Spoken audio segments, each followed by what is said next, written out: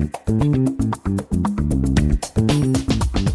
is the Book Riot Podcast. It's a weekly news and talk show about what's new, cool, and worth talking about in the world of books and reading. Recording today is Friday, January 21st, 2022. I'm Jeff O'Neill, here with Rebecca Schinsky, coming to you from the good ship, bookriot.com. Great website. Rebecca, today we're going to try we'll see how long we can keep the steam under this particular initiative of reading Frontlist and talking about Frontlist. We're going to do that in a little bit too.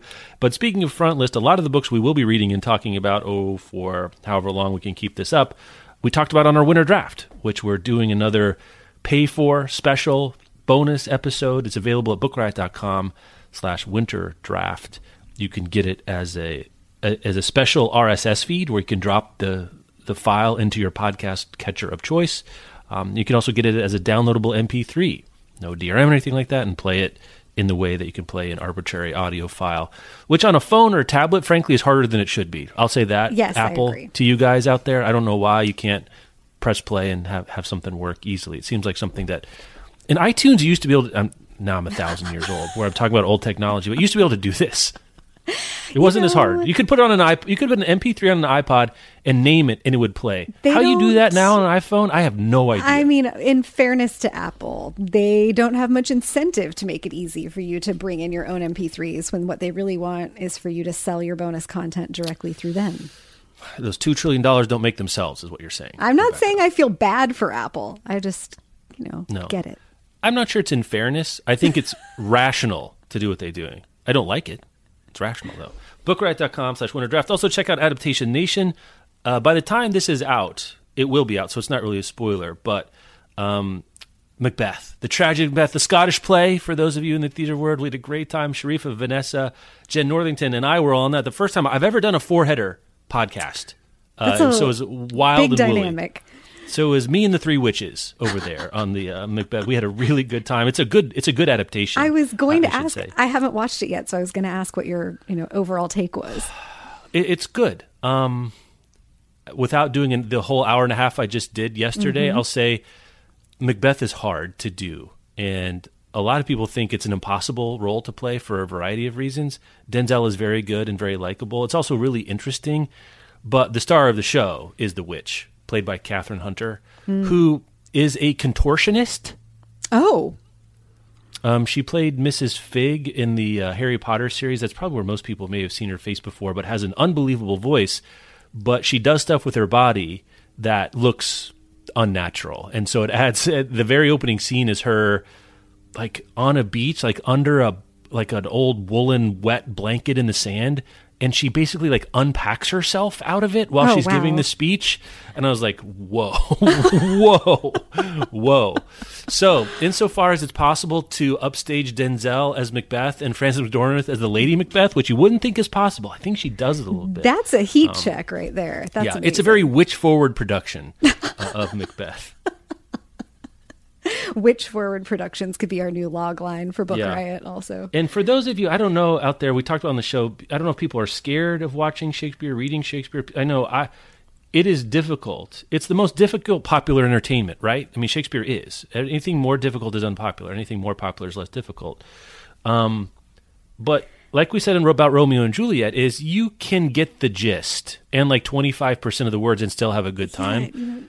Yeah, that's possible. I think so. And we'll talk about it more, I'm sure, when we get into the bottom half of the show and we talk about Station 11. But Station 11 makes it really evident that you can watch Shakespeare in a variety of situations without a deep Shakespeare background, and it can be beautiful and wonderful. And, Macbeth is the shortest of the tragedies. The runtime of the movie without credits is only like 130 minutes, so it's actually pretty quick, and it goes fast. It's shot in black and white. It looks gorgeous on modern televisions for sure.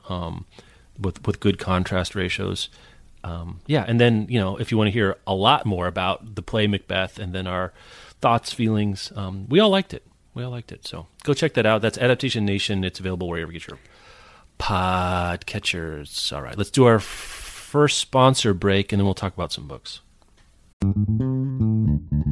Today's episode is brought to you by Flatiron Books, publisher of 888 Love and the Divine Burden of Numbers by Abraham Chang. So this is an interesting love story. It's great for fans of Tomorrow and Tomorrow and Tomorrow and High Fidelity. It's set in the mid-90s at NYU, and it follows young Wang, who has gotten the advice of love through Chinese numerology from his uncle. So he believes that he will have 7 great loves in his life, and then he meets Irena in 95. And she's like the best. She's brilliant, charismatic, quick-witted, funny. They fall in love. But the thing is, she's number 6. So if he is to have 7 great loves, does that mean his time with Irena is going to come to an end? So this is a love letter to Western pop culture, Eastern traditions, and being a first-generation New Yorker. Make sure to check it out. And thanks again to Flatiron Books, publisher of 888 Love and the Divine Burden of Numbers by Abraham Chang, for sponsoring this episode. Today's episode is brought to you by Avid Reader Press. So this next book is a really fun sounding mashup of different genres. There's a little time travel, a little romance, a little spy thriller action going on. So, in the near future, a civil servant is offered the salary of her dreams and is shortly afterward told what project she'll be working on. A recently established government ministry is gathering quote-unquote expats from across history to establish whether time travel is feasible for the body, but also for the fabric of space-time. This is an exquisitely original and feverishly fun fusion of genres and ideas. The Ministry of Time by Kalyan Bradley asks, what does it mean to defy history when history is living in your house? Kalyan Bradley's answer is a blazing, unforgettable testament to what we owe each other in a changing world. It kind of gives Outlander meets Cloud Atlas, or If the Time Traveler's Wife was written by Sally Rooney or Colson Whitehead. Make sure to check out The Ministry of Time by Kalyan Bradley. And thanks again to Avid Reader Press for sponsoring this episode. I only know you're doing this because you put it in Slack as a random fact, but are you listening to the Clusterman right now? Oh, no, I read it. I finished You read it. You read it in print, galley. and you got a galley. Okay. Like the fancy girl you are. You have a galley a digital galley. I don't I didn't get a customized personal mailing or anything. Well, you have been carrying the torch against paper galleys. You were on the vanguard of this. It was like you and like one other person for a long time. I know, and I feel very vindicated. I was just telling Bob last week, we're cleaning off the bookshelves in our living room to prepare for an eventual move and getting rid of a bunch of books I've been schlepping around for like literally 20 years of life that I don't need anymore. So my front room of our house is filled with paper bags that are going to make their way to Goodwill and local women's shelters. And I was looking at them the other day, and I was like, it's wild. I used to get this many books that I didn't want in the mail every month. And just that amount of waste drove me bananas. So I'm thrilled that digital galleys have had a glow up, at least in terms of people being open to them and excited about them, thanks to COVID preventing the sending out of them for a while.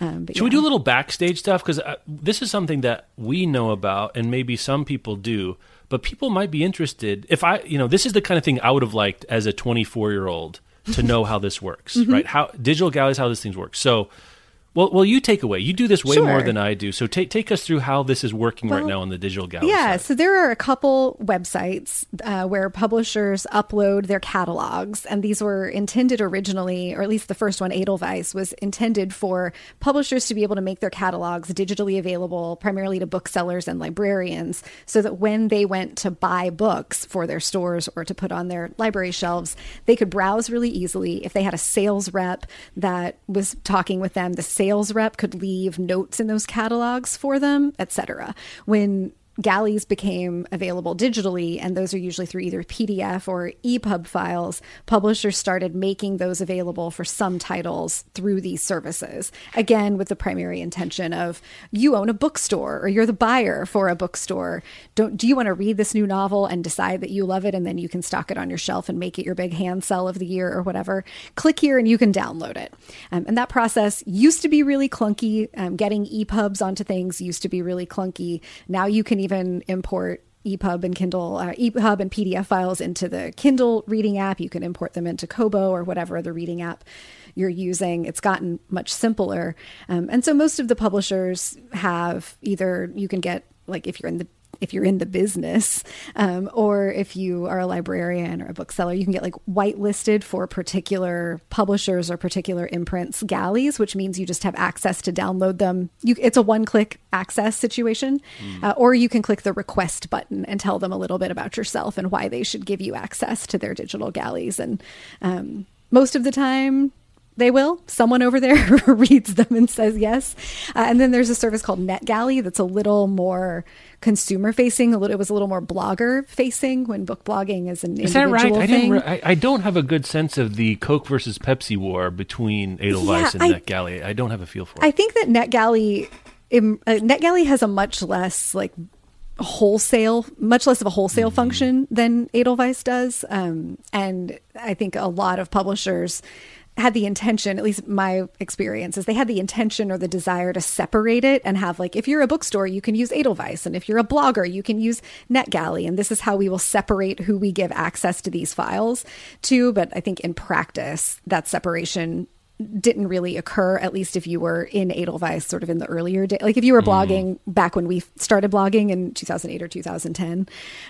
But that is how that works. So what I do is when I'm researching upcoming titles for our draft shows, I keep a tab open for Edelweiss. And if I find something that I think I'm going to be interested in, I just download the galley right then, or in the case that I need to request it, I request it, and those get sucked into my reading app on my iPad.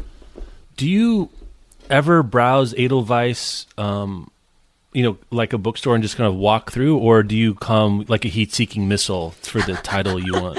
I come like a heat-seeking missile, but if I'm browsing catalogs for like what's coming out soon that might be interesting, it kind of serves both purposes. It can feel like browsing the bookstore of, I didn't know there was, this morning, so I'm not ready for Frontlist Corner on it, but I just started Jonathan Evison's new novel. Which I heard is good. Yes, I've heard it's really good, and I had downloaded it a couple months ago, but I didn't know that it was coming out until I came across it on a stroll through Edelweiss and was like, Jonathan Evison, I like him. Let me download this. Often when we are recording those drafts, if you mention a title that I'm excited about that I didn't know was coming until the words were coming out of your mouth, I'm like muting myself and downloading the galley while you're still giving the pitch for it. Yes, thank you for listening completely to my thoughts and feelings.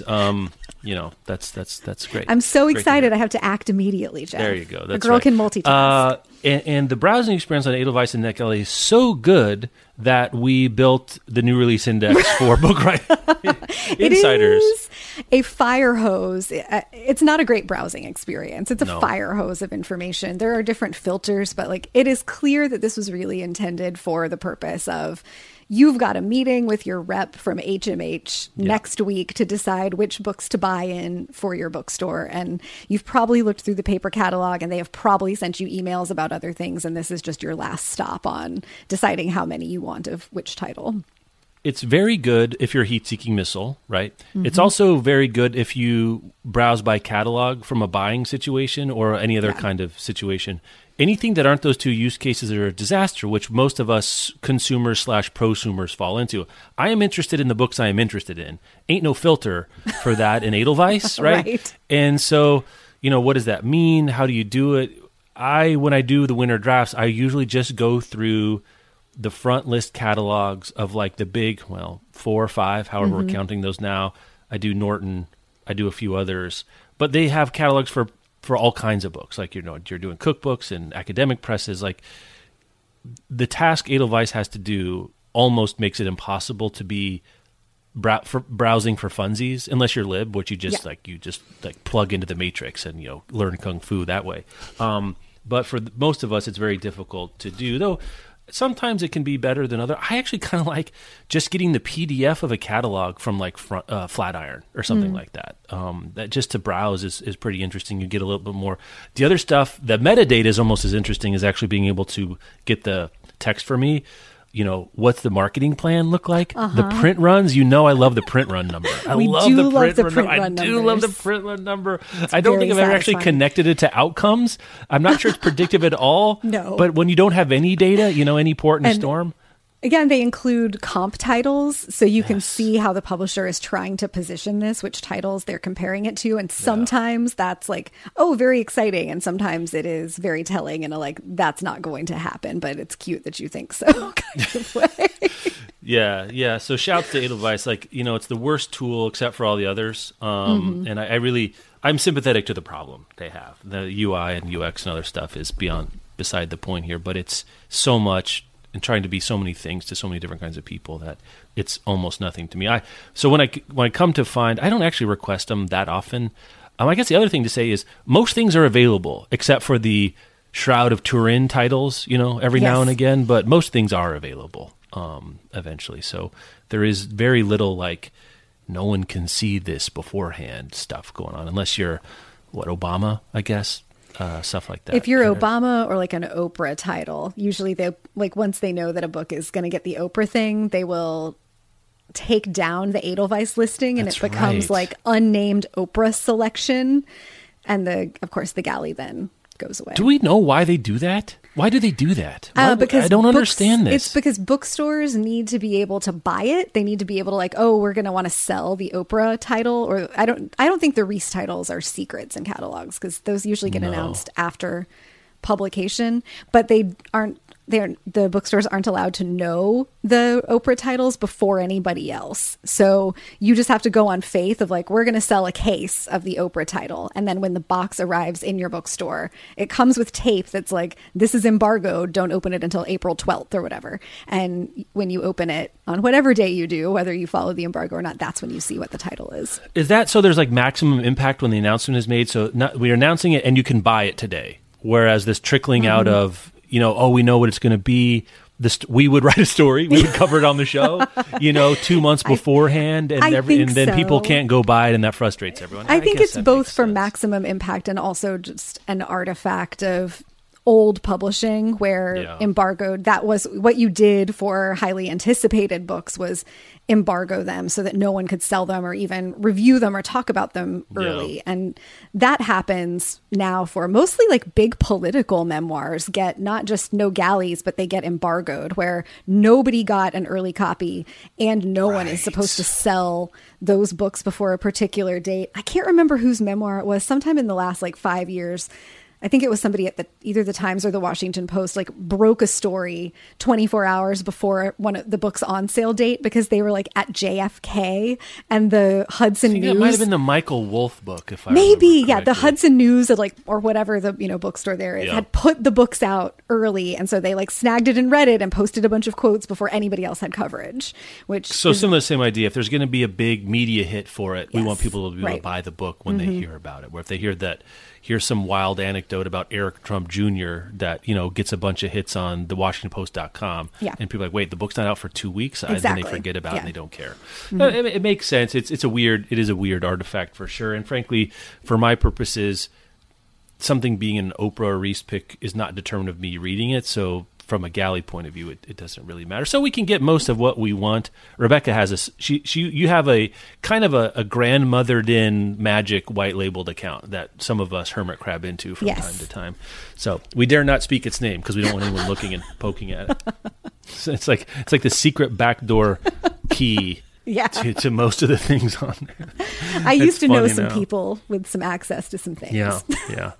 COBookriot.com. It's cool. It's fine to deny my request for the galley. It makes sense. That seems rational to me. Every now and then, I'm not proud of this, but every now and then I get turned down for a title I've requested, and I email someone I know at that imprint to be like, there you go. Not sure how this happened, which is as close as I get to like allowing myself to be like, do you know who I am? Yeah.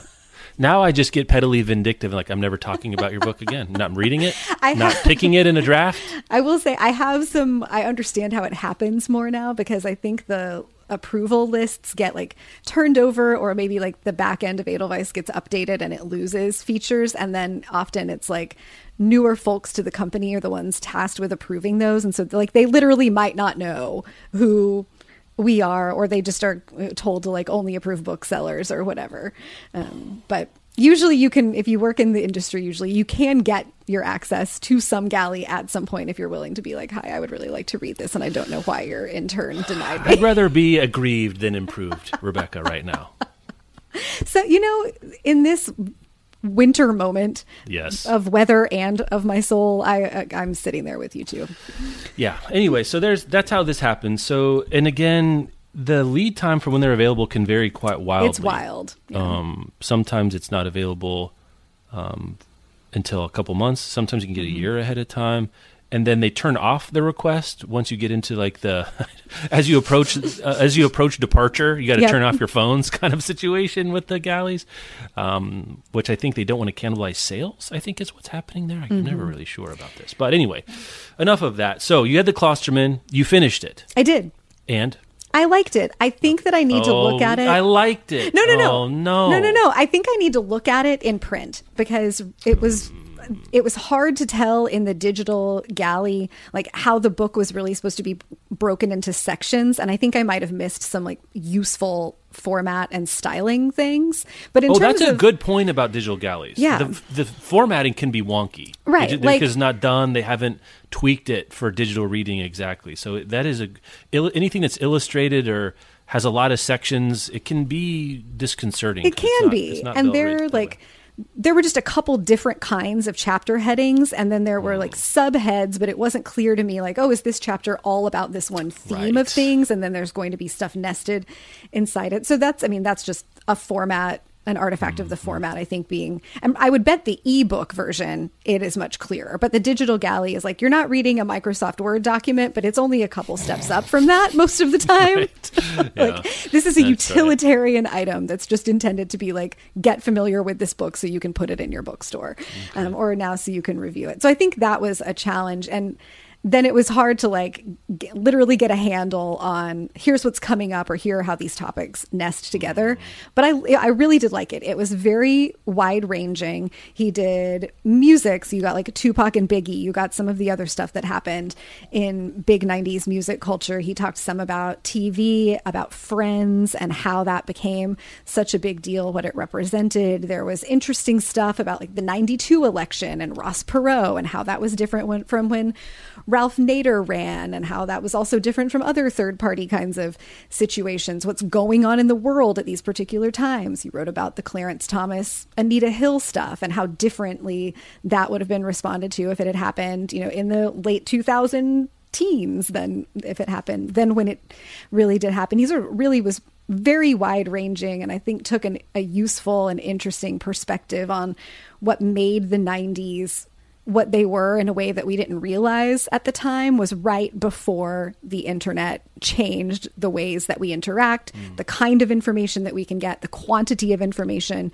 that we can get, the way that messaging works, the way that news worked then, what television was like. He spends some time talking about like, the millions of viewers that the like 17th ranked sitcom on CBS could get on a Wednesday night. Hard. That is so it's so hard to communicate. Yeah. Like everyone could talk about Seinfeld because everyone watched Seinfeld last night. Yes, exactly. And how impossible that is to communicate, especially for, I think, our generation, because we're the folks who remember our we're young and we remember young enough that we remember our lives before this technology, but we were also young enough when the technology came out to really engage with it. And a lot of folks, the way that Klosterman divides it up is a lot of folks in the older generations were old enough when the internet really started developing to either not have to engage with it at all or to be able to really engage with it minimally. Like I use it to answer my email and that's all, but there's something out in the world called TikTok maybe. And so I did feel very seen by the way that he talked about what it was to be somebody who was born in like the late 70s or early 80s and then coming of like cultural consciousness in the 90s, watching how technology started to be developed and then watching culture and how subcultures developed around things. But it really was the last time that you could have like an album that, millions of people bought on the day that it came out and we're all listening to and talking about together, or the finale of a TV show where like I can't remember, I think it was one of the episode of Dallas where they revealed who shot JR. It was like 1/3 of all US households were watching that, and things are a wild number, right? Like things are just so much more fractured now that that's impossible to do and almost impossible to imagine. And I thought he did a nice job of positioning sort of what the 90s mean now that we are far enough away from them to take a look. Honestly, the hardest part about reading it was realizing that the 90s are far enough in the past that we can take this kind of look. Longer view. Yeah, and it's also striking that, the era of mass culture was actually pretty short because you needed mass media, right? Before radio, essentially, you had books, and books for writers, they were expensive. You had to be literate. You had to be able to buy them. There was a time when Charles Dickens came to America, he was met at the dock by a throng of people, right? That was what mass culture looked like then. But even that was relatively short. But really you only get, I guess you start with the Jazz Age, you get into radio, Amos and Andy, movies, probably even more so. I think the other thing that's hard to know about the 90s is that I was actually more fractured than the 50s when there were 3 TV stations, right? Because we had cable, right? We had cable and there were some other things that you can do, or VHS, but like, it was the end of the monoculture, but even it was showing its fragmentation, but it was nothing compared to the fall to come. The writing about technology, he spends a lot of time talking about the phone and how the narrative that we have now, because we all resent our smartphones so much, is that like, this is so annoying because people have so much access to me and I can't escape from my phone. But that the reality before smartphones of, if someone had to call you about something important or you were waiting for news, you literally had to stay at home within earshot of a telephone or you would miss the thing. And conversely, if you were trying to avoid a conversation with one person, you would have to just not answer your phone at all because like you didn't know who was on the other end, that the idea of just not picking up a ringing phone was unconscionable. Right. And because it could be literally any, it could be like the signal could be from a cold call to your dad dying. Yes. Like that's the range of possibility. It is the ultimate slot machine. It really is. I think he was talking about some book or TV show that I must have been a TV show that showed like a telephone ringing and like people are in the house just ignoring it. And he was like, there's no way that this would actually have happened, in the actual 90s. And I was like, oh, that's right. It was annoying being like, I got to stay home because I'm waiting for Jenny to call me so we can figure out which movie our moms are going to drive us to. And I don't know that was better or worse, but remembering that there were trade-offs about living in that time as well. And there's some good overlap with what my old favorite Clive Thompson talked about in Smarter Than You Think, that every new development in technology or communication or media causes a moral panic of, oh, this is going to make us terrible at communicating, or people are never going to leave their houses and talk to each other anymore because now they have radios, and then now they have TVs, and then they have telephones, and that we still persist in wanting human connection and trying to find ways to have it. And it might not be the technology. That's the problem. I found it really interesting. I'm looking forward to it. I got 2 questions for you that are wildly different in seriousness. Okay. The first is, speaking of Ross Perot, was that the last Ernest flat top? Because after Ross Perot, I think now flat tops are like Scully and Hitchcock and Brooklyn Nine-Nine. They're like a signifier of a certain squareness of not just being old-fashioned, but being almost willfully retrograde. After Ross Perot sort of wore it willingly as a, I don't know, no nonsense. It was a symbol of no nonsense, and now it's just a symbol of, I think, no sense. I think that's right. And Klosterman writes about how now we think about and talk about third-party runs as these distractions that are often not serious, and they pull voters from one of the main parties, and how that's its own kind of problem. But I was 10 when Perot ran in 92, so I remember it, but not the details. And he writes about that Perot would use his take his chunks of airtime that he got for his campaign and spend 30 minutes on public access TV going through charts about the economy. Charts and buzz cuts. That's my index earnest card for Ross Perot. What a beautiful summer child thinking that the American body politic would be convinced by a really compelling infographic. Let me show you this spreadsheet. Have you seen wage-adjusted inflation? It's a beautiful dream. I get it, man. It is. He was channeling. I mean, it's kind of weirdly Southern salesman Leslie Knope vibes. You're Ross right. Perot. You're right. Yeah. Okay. My second question is, and this is something I just thought of as we go through, and we maybe can tweak this or take it or jettison it, I guess. When we talk about a book that on Frontless Corner, let's play the whelmed game. And so you bring in your expectations for the book, right? And then you've now completed it. And were you overwhelmed, meaning it beat your expectations? Were you whelmed, meaning it met them? Or were you underwhelmed, meaning that that fell below your expectations? Let me guess here. Can I guess? Okay, yes, Is please. that fun? It sounds like you were whelmed. Were you whelmed by the 90s by Chuck Klosterman? Yes, Okay. I was whelmed. I think I know what to expect from a Chuck Klosterman book. And I do now know enough about the 90s to have some ideas about it.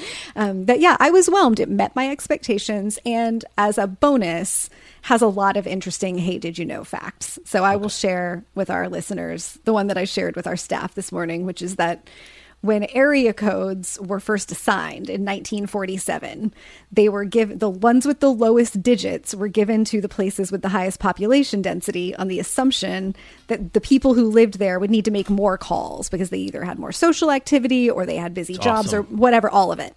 And that mattered because phones were rotary dial. So if you had to make a bunch of calls, they wanted you to have to do less work in how far around that dial you had to make your little finger go 7 times to dial a number. So I told Bob as soon as I read that fact, because I've always wondered why, when we lived in Chicago, we were in the 312 area code, but there was like a 737 next to us. Like, how and why are these so different? Shouldn't there be some sort of method to it? There was a method. It wasn't apparent to us. Manhattan is 202 or 212. Okay. There are no 100 area codes, are there? I don't Is it like the military or something, the government? I don't know. I've never run into a 100, but yeah, anyway, I didn't know that, and I'm surprised because I did the Bell Labs one, and that's where I got my one of my favorites of people just saying ahoy into the phone because there was no ringers. That's the way to let people know that you were on the other line. You just have to yell into the phone. I did also learn that the way that TV lineups got developed, like, must-see TV on Thursday nights, was on the assumption that if you get people in to watch a really compelling one thing, like if you get them in to watch Seinfeld, they'll be too lazy to get up and change the channel. So you can put something else that's like secondarily compelling after it and you'll still get decent ratings. Yeah, if you didn't have a remote, you had to get your butt up there and get it. I think they underestimated our laziness. And this is something I learned from TikTok. You'll just scroll. It doesn't matter how hard it is to do something. If you have to actively do something, not making people do it matters. So that's interesting as well. Speaking of phones, it does remind me like the trade-offs. This just struck me when we were talking about the phone hanging off the side. When I've got cousins. There are 3 of them that live in Chicago. Oh, as you saying Chicago. Yeah. 3 of them that live in Chicago, and they're like 3 years older than I am. So when I was 10, they were 13, 15, and 17. Or no, yeah, something like that. Okay. And so we were over there for dinner, and the phone rang on like a Friday afternoon, and it was like someone had dumped a whale carcass into sharks. They came flying on it. They came flying from all the corners of this giant Evanston house, shrieking, "That's for me!" Because here's the thing: 1, they want to know if it was them, and 2, if it wasn't for them, their sister was going to talk for an hour, which then foreclosed any other information from their social circle coming in because the phone was the only pipeline you could do. Anyway, I had forget that was I was largely frightened of people as a tween, and I was like, this is a realm of human existence I do not have the capability of navigating successfully. Yep, that was a very real dynamic. My sister and I are a year and a half apart, and when we were both like in the full teen boyfriend angst, the fight over who was going to be tying up the line because my parents very reasonably refused to get a second line so we could both talk to our boyfriends at the same time, which I thought was just inhumane in the moment, but now I get it. Yeah, no, it makes sense. It almost makes me wonder that rotary dial question. 911 is an odd choice for the rotary dial. We're going to start with 9. We couldn't do 211. Maybe it occurred to them too late, but 411 for information. Yeah. Information is more important than I've been shot and I need help. Is there a Hitchcock movie with a slow shot of someone dialing 911 and starting with a 9 and just sort of watching the whole carriage reset? Anyway, okay, so whelmed. Anything else on your frontless corner to talk about today? I just finished last night Catherine Schultz's Lost and Found. Oh, I did too. I finished it yesterday. Let's do that. I've got let's circle back together. I've got one off. I think my quickest read so far this year, both because it's short and it was page turner, Mouth to Mouth by Antoine Wilson, came out this year from Soho Press. I think I don't have in front of it. Short book, 192 pages. The setup is, I really like the setup, though in some of the reviews, what I'm choosing to do now is read reviews after I pick something, unless I hear that people like it, because I don't like to get polluted, and I'm not strong-willed enough to ignore it too much. But the setup is someone, I think about my age, just maybe a little bit older, is in the airport and see someone there that they knew in college. Not well, but well enough they say, hey, what's going on? Want to catch up? And their flight is delayed, and so they start catching up, and it's delayed for all day, and so the person they meet his name is Jeff, weirdly, so it's going to be weird for me to talk about this. So this guy's name is Jeff Cox, and our unnamed narrator says, I've got a first class, he's very fancy, he's well-dressed, I've got an extra first lounge pass, you want to join me for drinks and snacks, and we'll, board the plane when we get there. So they're sitting in this first class lounge talking, and Jeff starts to unveil, unravel the story of his life, which starts with one day when he was newly out of college, kind of quasi beach bumming in California, he sees someone in the surf, out in the ocean flailing. No one else around. There's no lifeguards. He goes out, brings the guy in. He thinks he's dead, but with his sort of last, kind of melodramatically, I should say, but effective from a narrative point of view. Well, kind of his last compression, the dude sits up, coughs out a bunch of seawater. He's bleary-eyed, just as the real lifeguards and ambulance are showing up, because he's been doing it for a couple minutes and someone called. The dude takes one look at him and then sort of passes out, and he doesn't, and then the narrator walks off right at this point. And he can't let it go, the guy who saved the dude's life. Like, what happened? He's thinking about, Why do you walk off? Well, he takes him into the ambulance, and they take him off to the hospital, right? Okay. So it's as you might, it all makes sense to me. It all felt like he's interested, and he's like, what's going on? That would be haunting. It would be haunting. And so he goes back to the lifeguard because the lifeguard had given him a wool blanket to warm up because it's cold. I mean, LA water is not the warmest thing in the world without a wetsuit, especially at certain times of year. So he goes to the lifeguard to give them the wool blanket back, but also to kind of mine for information. Long story short, gets the name, and then he starts kind of watching him. Stalking is too strong, but it's not also not too strong. And he's a really fancy art dealer in LA. Big, beautiful thing. And he's walking by one day, and he sees there's a help wanted sign in the art gallery. So he takes a job. Oh. And I don't want to give anything else away. So this is all in the past tense, and so you're getting kind of a double narrative, the telling of it and then the actual story. I don't think either of them are especially, I mean, they're well done. It's well done, but somehow the combination of you're hearing the story, you're in the position of the narrator of the book, listening, you don't really know what's going to happen. I don't read a whole lot of mysteries. It's sort of a mystery, so I really wasn't seeing where it was going. I thought it was great. I thought it was creepy. I thought it was cool. It was a great first. That wasn't the first book of the Read of the Year, but it really got my motors running for, oh yeah, I can still be surprised and have fun. And it's something I kind of randomly picked up. I read the first 3 pages. This is what I'm doing right now. I go into Powell's. I read the first 3 pages of some contenders. There's too many books to read. So unless it's, something I know I'm going to read no matter what, like Lost and Found, I give it a little shot, and if it doesn't really grab me, I go to the next one. And this one I was in for 3 pages, Antoine Wilson, mouth to mouth. I had no expectations, so I guess I have to say I was overwhelmed. Yeah, it's not really interesting, but yeah, I really liked it. Not an author unknown to me. Has a couple other novels out that I might check out. Interesting. Yeah, I can hear exclamation points in your description of it, and that is an uncommon Jeff O'Neill situation. Yeah. So I would also say you were overwhelmed. That sounds There's great. Something to be said for an author you don't know, a book that you didn't see anywhere, and it's a kind of a little gem. That's a good setup for a TV adaptation. I would watch that. I imagined it right away because you want a raconteur, right, that can really hold the camera, like a Tom Hiddleston type who's telling the story with gestures and find very compelling because, as you might imagine, I'd say there's some Patricia Highsmith DNA to give you some sense of the trajectory of the things. I haven't, obviously I haven't read it, but I'm casting Kieran Culkin in this right now. I'm hard on the Kieran Culkin train after Succession. I was hearing some other pod I was listening to was trying to cast Kieran Culkin and everything, and I think that happens from time to time when a show takes off and someone really shines. Let's talk Lost. Let's do another. Well, we're already in 9:42. Let's do another sponsor break. Do Lost and Found real quick. Today's episode is brought to you by Sourcebooks Landmark. So King Solomon says something very interesting to his son before he dies, and that is, quote, "Don't let the white man take the house," end quote. These, as I just mentioned, are King Solomon's last words to his son as he dies. Now, all 4 Solomon siblings must return to North Carolina to save the kingdom, their ancestral home, and 200 acres of land from a development company. Told in alternating viewpoints, Long After We Are Gone by Tara Shelton Harris is a searing portrait of the power of family and letting go of things that no longer serve you, exploring the burden of familial expectations, the detriment of miscommunication, and the lessons and legacies we pass on to our children. It's an explosive and emotional story of 4 siblings, each fighting their own personal battle, because who isn't, who return home in the wake of their father's death. Make sure to check out Long After We Are Gone by Tara Shelton Harris, and thanks again to Sourcebooks Landmark for sponsoring this episode.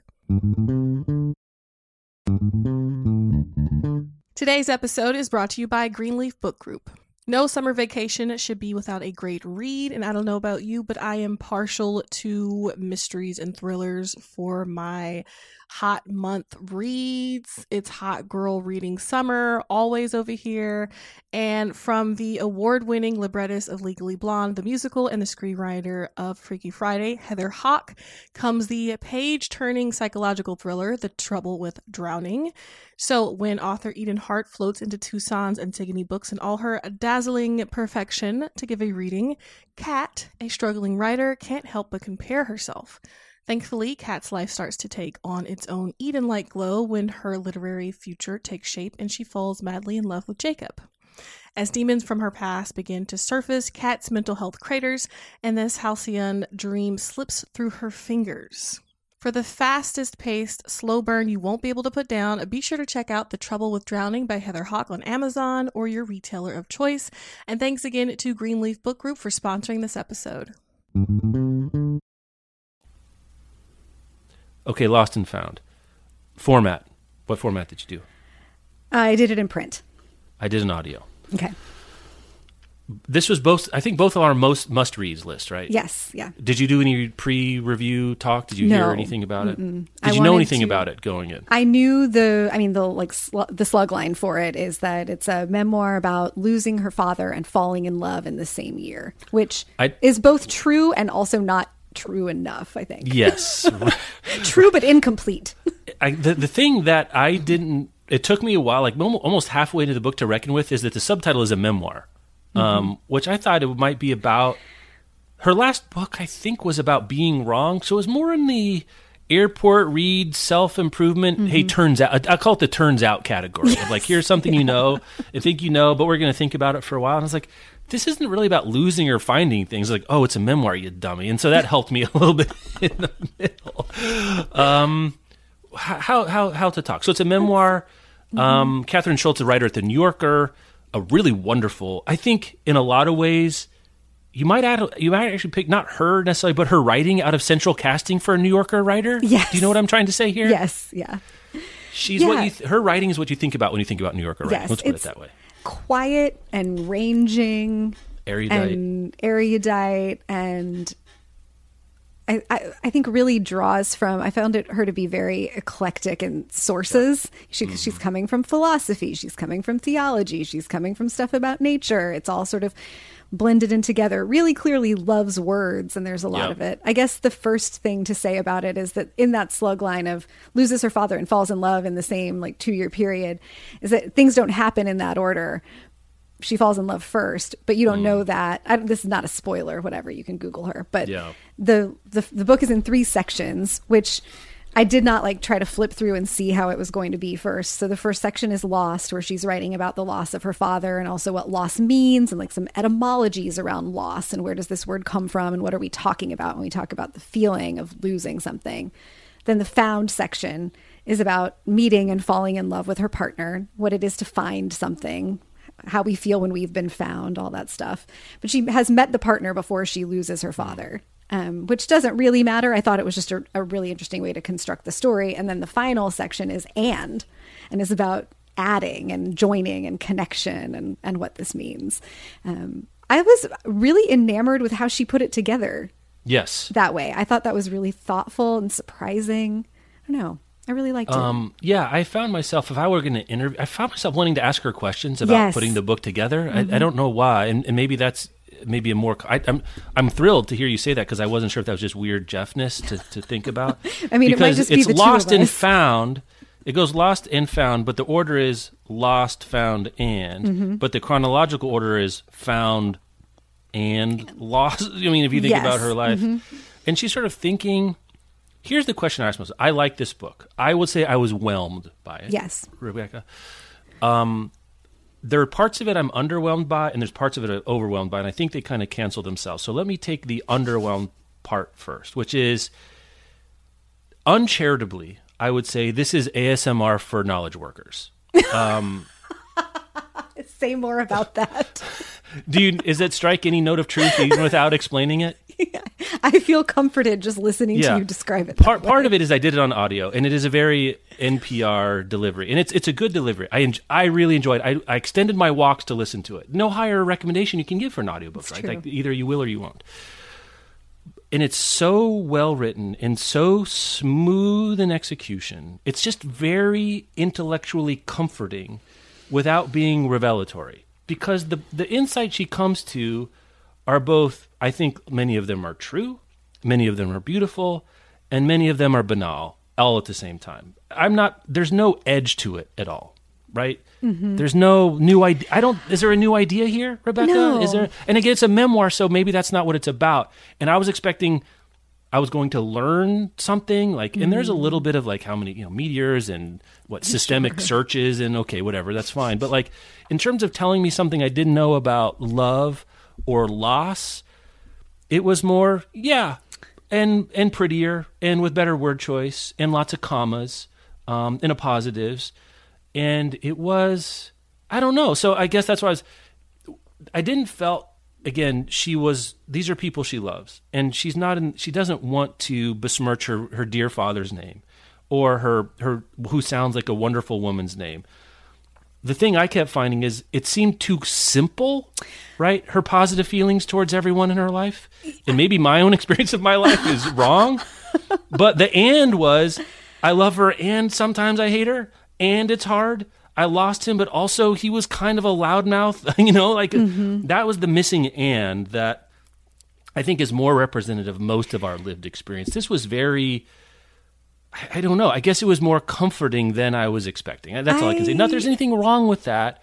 I guess I wanted a little more salt. That's all. Yeah, I think it's not messy in the ways that my lived experience of loss and connection is messy. And I think I had a similar response to it of like, okay, she uses this phrase a couple of times about remarkable specificity, the remarkable specificity of her father and the like very particular things that he did and that she loved, or the remarkable specificity of this person that she's falling in love with. And I was struck by that because that resonates for like, what do I really love about these people that I spend my life with, or what drives me crazy about them? They are remarkably specific things, and these are the ways our connections get built. But I didn't feel like there was enough of what those remarkably specific things are. Who are these people? And the book is about her and her experience of them, but it was, I also felt like it was just softer than I was hoping for. I don't know if I should have been surprised by how soft it was, knowing what her writing can be like. I might have had unfair expectations. I also think that when you've read, in a world where H is for Hawk exists. I had the same thought. I thought about Lab Girl and H in for Hawk, where there is well, you say it. Yeah, I mean, those are Mount Rushmore memoirs about loss. And it's unfair to compare anything else to them. But those are in my reading experience now. So when I read a book about loss, I'm also thinking about other books about loss that I've read. And it didn't have as much teeth, or I think mess is where I would come back to. It was tidier than, it feels like the way New Englanders talk about difficult emotions. there is a certain sense. I mean, and again, I had high expectations because I like her writing. And again, maybe I was expecting more teeth because the last big thing I remember her writing was about what if there's a giant earthquake off the coast of Oregon and wipes out my city? Right. There are plenty of teeth there. So not afraid to be like, this all could end up in flood and water and death.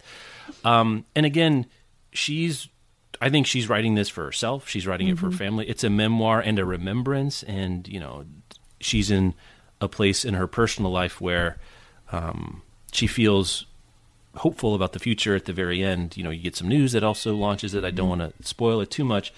But I think if it weren't written so well, it would fall into people die, people fall in love. I think it does transcend that because of the writing and the learnedness. It's educated without being scholarly, which is a fine line to tread. Yes. On the other hand, she doesn't really reference stuff you're surprised by. It's like, okay, a C.S. Lewis quote, okay, a Robert Lowell quote, okay. It's not like there's not a lot of surprise even in a Robert Frost poem. Okay, sure, okay. I think it's something you said just really rang that bell for me, that intellectualizing emotions is not how emotions are meant to be experienced, and it's not how we understand them. And I think writing about... It's not additive, maybe, at least at the very least. Yes, and it's really hard to write about emotions in a way that feels real and messy. And Ashley Ford does this in Somebody's Daughter in a way that's, remarkable, and is also a Mount Rushmore kind of way of doing